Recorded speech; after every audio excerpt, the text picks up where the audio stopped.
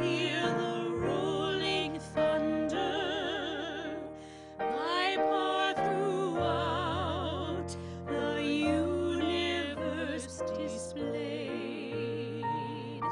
Then sings my soul, my Savior God, to thee. How great thou art, how great thou art. Then sings my soul, my Savior God, to thee. How great thou art, how great thou art.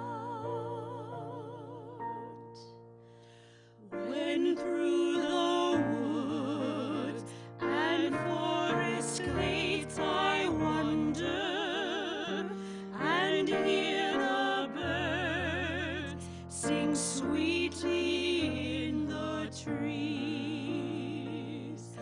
When I look down from lofty mountains' grandeur, and hear the brook, and feel the gentle breeze, then sings my soul, my Savior God, to thee. How great thou art, how great thou art. Then sings my soul, my Savior God, to thee. How great thou art, how great thou art. When Christ shall come with shout of acclamation, and take me home, what joy shall fill my heart. Then I shall bow in humble adoration, and there proclaim, my God, how great thou art. Then sings my soul, my Savior God, to thee. How great thou art, how great thou art. Then sings my soul, my Savior God, to thee. How great thou art, how great thou art.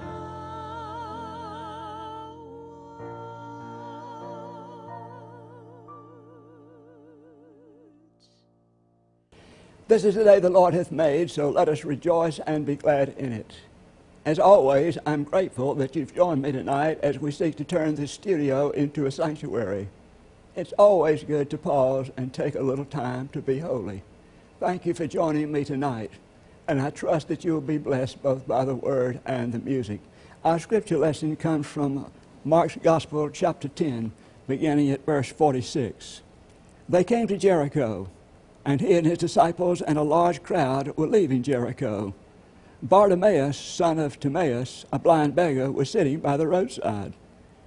When he heard that it was Jesus of Nazareth, he began to shout out and say, Jesus, son of David, have mercy on me. Many sternly ordered him to be quiet, but he cried out even more loudly, Son of David, have mercy on me. Jesus stood still and said, Call him here. And they called the blind man, saying to him, Take heart, get up, he's calling you. So throwing off his cloak, he sprang up and came to Jesus. Then Jesus said to him, What do you want me to do for you? The blind man said to him, My teacher, let me see again. Jesus said to him, Go your way, your faith has made you well. Immediately he regained his sight and followed him on the way. The word of God for the people of God. Thanks be to God. Let us pray. O God, may the words of my mouth and the meditation of all our hearts be acceptable in thy sight. O Lord, which art our strength and our Redeemer. Amen. The minister opened the letter cautiously. The familiar stationery told him that this letter was from a friend. The last time he had seen this friend was having all kinds of difficulties. Even though he was in middle age, he was having all kinds of difficulties. Challenges were simply insurmountable to him. He was full of self-doubt. He was full of a lack of enthusiasm. He didn't have that. He didn't have anything. So the minister had spent time with him, trying to help him to overcome this, talking about the love of God and the powerful nature of faith to transform. But finally, the minister just said to him, he said, listen, sooner or later, you're going to have to decide if you want to live the rest of your life. The man said he would think about it and get in touch with him.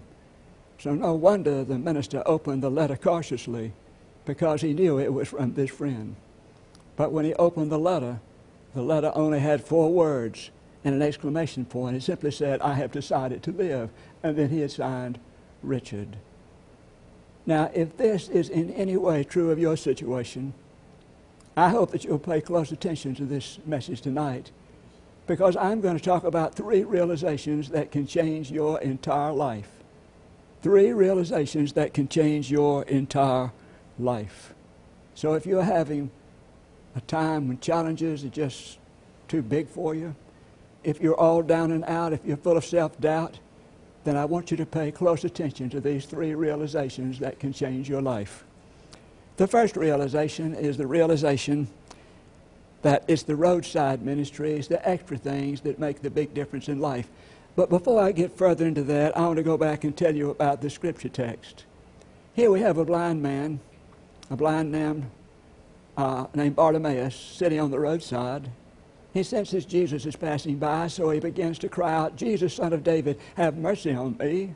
And the crowd around him sternly says, be quiet, be quiet.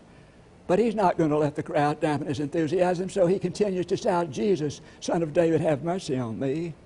And Jesus says to him, bring him to me. So when he comes, he says, what can I do for you? What do you want me to do for you?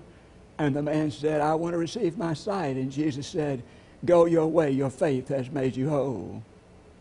But I want you to remember now, the first realization that can change your life is the realization that it's the roadside ministries, the extra things that can make a big difference. If you were to ask me, why did God send Jesus into the world? I would probably come up with 2 things. That's in spite of all the Christological studies and all of the other religions, I would come up with 2 things. First of all, God sent Jesus into the world, to redeem this entire creation. For God so loved the world that he gave his only Son, that whosoever believeth in him should not perish but have eternal life. God sent the Son into the world not to condemn the world, but that the world might be saved through him.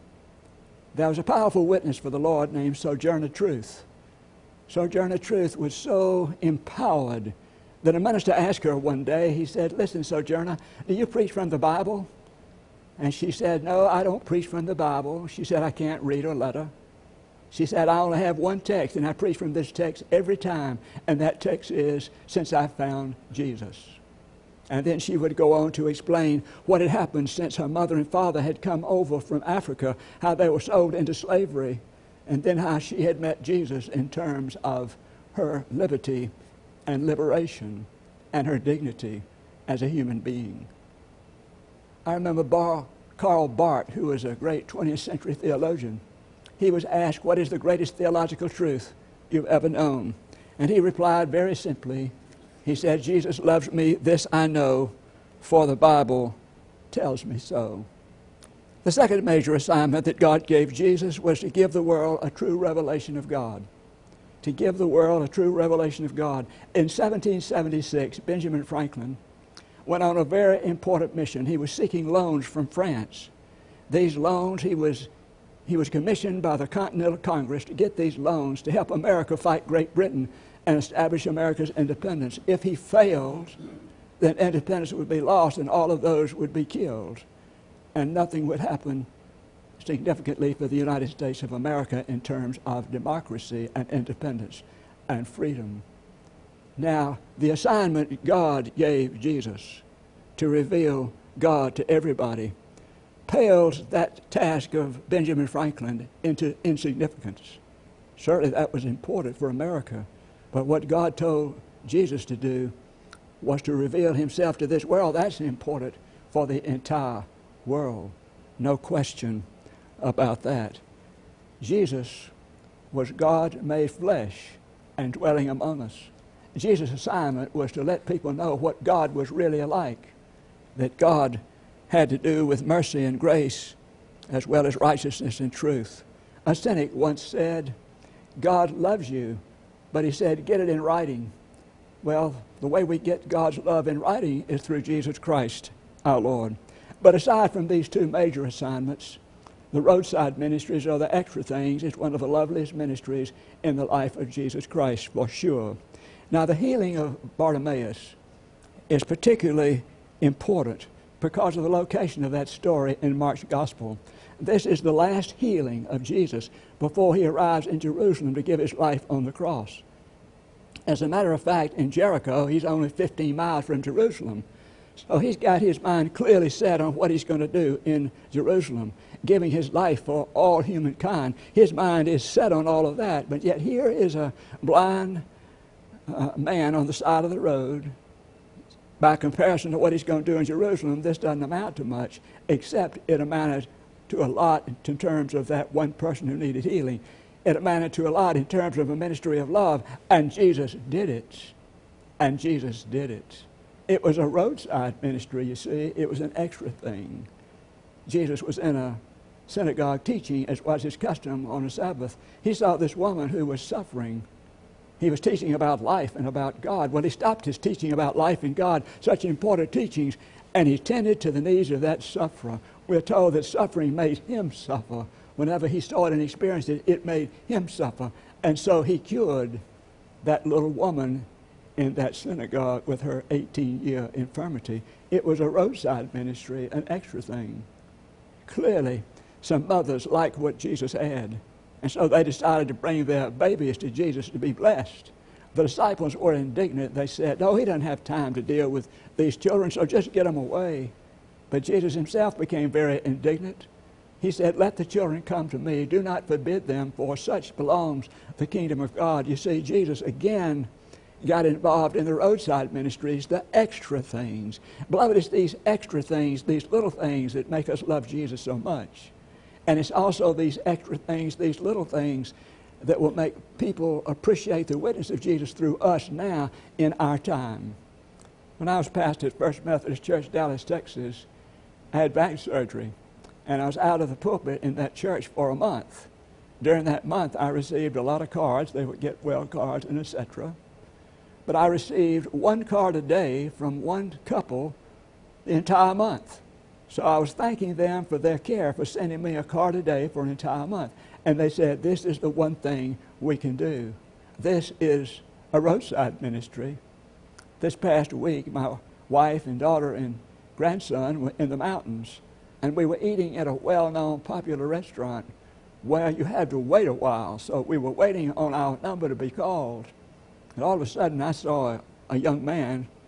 He evidently was married, but I saw a young man jump up and open the door for an elderly woman who was coming into the restaurant. And I saw how appreciative that lady was to him, and a beautiful smile came out on her face. And when I looked at that young man, I thought to myself, there it is, those extra things, those roadside ministries. I only regretted that he had responded before I did. But how appreciative I was of the extra ministries, the extra roadside ministries, and how appreciative that woman was. So the first realization that will change your life is the realization that it's the roadside ministries, the extra ministries, that make the big difference. The second realization that will change your life is that miracles do happen. Miracles do happen. In one of his books, Louis Grizzard talked about the church. He talked about standing outside the Methodist Church in Moreland, Georgia, where he was from, and looking at the church. He said he hadn't been in that church in 10 years, but nevertheless, that was his church where his roots were. And he said he recalled back as he stood there the night that two boys came to the MYF, the night meeting for youth, one Sunday night. These two boys had broken into a store and robbed it. And the judge sentenced them to 6 months of attending the youth group. 6 months of attending the youth group. Louis Grizzard said he never will forget the first night. The first night they were there, they beat up a boy, and then they threw a hymn book at the lady who was responsible, and fortunately she ducked just in time. She was also the one that brought the cookies. And he said he remembered what the woman said to the two boys. She said, "I don't appreciate what you did tonight, and neither does Jesus. But if he can forgive you, I guess I can too." And she gave the two boys the plate of cookies. Louis Grizzard said the last he heard of those two boys, both of them had grown up to be good daddies, and they seldom ever missed church. Louis Grizzard went on to say that was the first miracle I ever saw. The first miracle I ever saw. A teacher was preaching to a congregation one Sunday, and this teacher was kind of a professor, and he said, "I just want you to know that the Hebrew word for read and read, as far as the sea goes, stands for the same thing." And he said, "I also want you to know that Moses led the people of Israel not out of the Red Sea, but out of the Reed Sea. And the Reed Sea was only a couple of inches deep. It was like a marsh." And he said the wind blew a little bit, and so they walked on through. At this point, one of the young men jumped up and said, "Hallelujah, another miracle." The speaker was so upset, he said, "What do you mean? What are you talking about?" He said, "Hallelujah." He said, "Just imagine God drowned all those Egyptian soldiers in 2 inches of water. That would certainly be a miracle."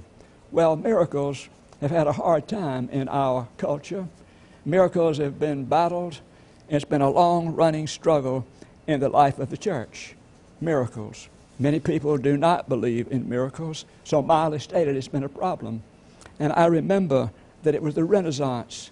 It was also not only the Renaissance, but it was the Reformation, and it was the industrial era, all that fought against us having the opportunity of knowing miracles in our lives. They said miracles just can't be.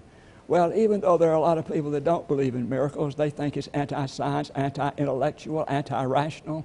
There are a lot of people that do believe in miracles, and I want to share what one person said in his book, Conversations of the Heart.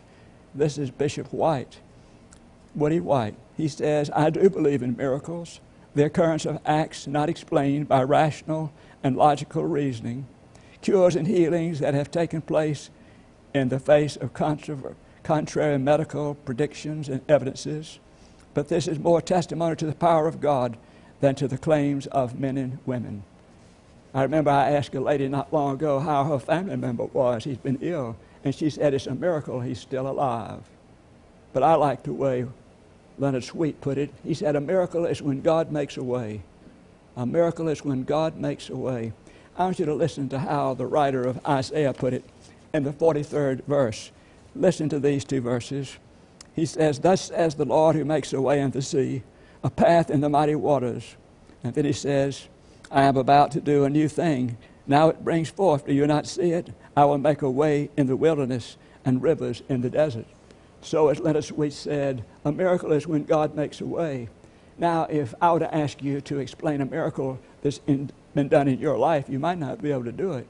But if I were to ask you to explain a situation where God made the way, you probably could do it. I remember a young woman, a married woman. She had 3 little children. And after the 3rd child came, she began to frantically wonder how in the world she could make it raising those children and doing her work, her job. But then, unexpectedly, a kind woman in the church, an older woman, paid for a person to help this young woman for 9 months. 9 months. God made a way. I've come to many situations in my own life when I wondered how in the world things were going to make it. But God seemed to make a way. And that's the point that I'm trying to point out to you tonight. No matter what's going on in your life, God will make a way. So the second realization that can change your life is that miracles do happen. The third realization that can change your life is that you must put yourself into the channel of God's blessing. Now let me ask you something. How did the curing of blind Bartimaeus actually take place? How did that happen? It happened because of the rising faith in Bartimaeus that would not let him remain quiet when Jesus was passing by. The crowd told him to hush, be quiet, but he would not allow the crowd to dampen his enthusiasm. He cried out all the more loud, Jesus, have mercy upon me. And then momentarily Jesus stopped and called him to come up to him and said, what can I do for you? And Bartimaeus said, Lord, that I might receive my sight. Jesus said, go, your faith has made you well. And so it was Bartimaeus that put himself into the channel of God's blessing. And then we had a little woman with an 18-year-old infirmity in a synagogue one Sunday. Jesus came in there, and he was teaching and preaching. And then he looked out and he saw a woman who had an 18-year-old infirmity. Now, this woman who had the 18-year-old infirmity had a good excuse for not being there. If she had not been there, there would have been no problem about it. Nobody would have blamed her or criticized her.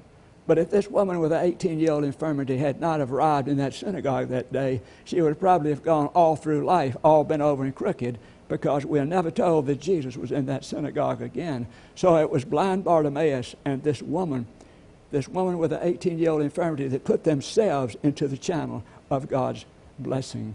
I remember Robert Schuller wrote a book some years ago and said, if it's going to be, it's up to me. He said, there's only one person that can dream your dream. That person is you. He said, there's only one person that can kill your dream. That person is you. He said, there's only one person that can decide to make your dream come true. That person is you. And let me say to this, there's only one person that can put you into the channel of God's blessing, and that person is you. So how can you get into the channel of God's blessing? I don't know how you can do it, but I do know this. A little man named Zacchaeus put himself into the channel of God's blessing by climbing a tree to see Jesus. He saw Jesus and he was made whole. A little woman with a cancer put herself into the channel of God's blessing by touching the hem worn by Jesus. She was never the same again, and she was healed. Old Saul studied the law to the letter, and one day he heard a sound, saw a flash, and he became the mightiest missionary the church has ever known, the Apostle Paul. So how do you put yourself into the channel of God's blessing? Maybe you just determined you're going to pray more. Pray every day. Maybe you determined you're going to read the Bible more. Read it every day. Maybe you determined you're going to get involved in a church somewhere. Or maybe you determined you're going to involve yourselves in ministry to somebody's needs. You're going to call somebody that you know you ought to call, that you love and they love you, but you hadn't talked to them in a long time. Maybe that's how you put yourself into the channel of God's grace. Remember, if it's going to be, it's up to me. It's up to you if it's going to be. Now, I read about a fellow who flew into an airport. He was a young fellow. He flew into an airport. He got out of the plane immediately. He got his mother and father and flew up, and just as soon as they did, they crashed, and all of them were killed. And of course, the inspectors came to see what had happened, what had caused the plane to crash. They didn't find any fire. The plane didn't burn. They didn't find any gas on the ground. So when they went to where the gas was located, they noticed it was dry. They couldn't believe it. But then witnesses said that this young pilot had flown into the airport, and he had immediately picked up his parents and taken off. He hadn't taken the time to fuel up. Remember this, fuel up before you take off. Fuel up before you take off. What did Jesus say? He said, your faith has made you well. Go forth. Now, 3 realizations that can change your life. The realization that it's the extra things, the roadside ministries that can make a difference.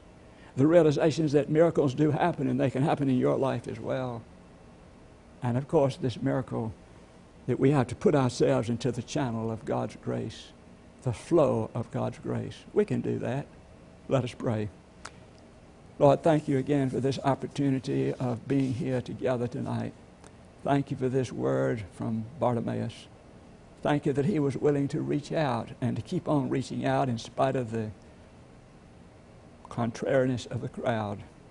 Thank you that Jesus heard him as he always does, and thank you that Jesus healed him. I pray, oh God, that you would help us all to know that these same realizations can make a big difference in our own lives. Bless all of these and make them a blessing. It's in your name. Thank you for being with me in this service tonight, and I pray you've been blessed, and I pray that you'll go out and be a blessing to somebody else.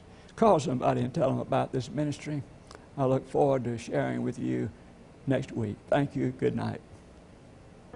The sunset and the morning that brightens up the sky. All things bright and beautiful, all creatures great and small, all things wise and wonderful, the Lord God made it all. The cold wind in the winter, and lips that we might tell how great is God Almighty, who made all things well.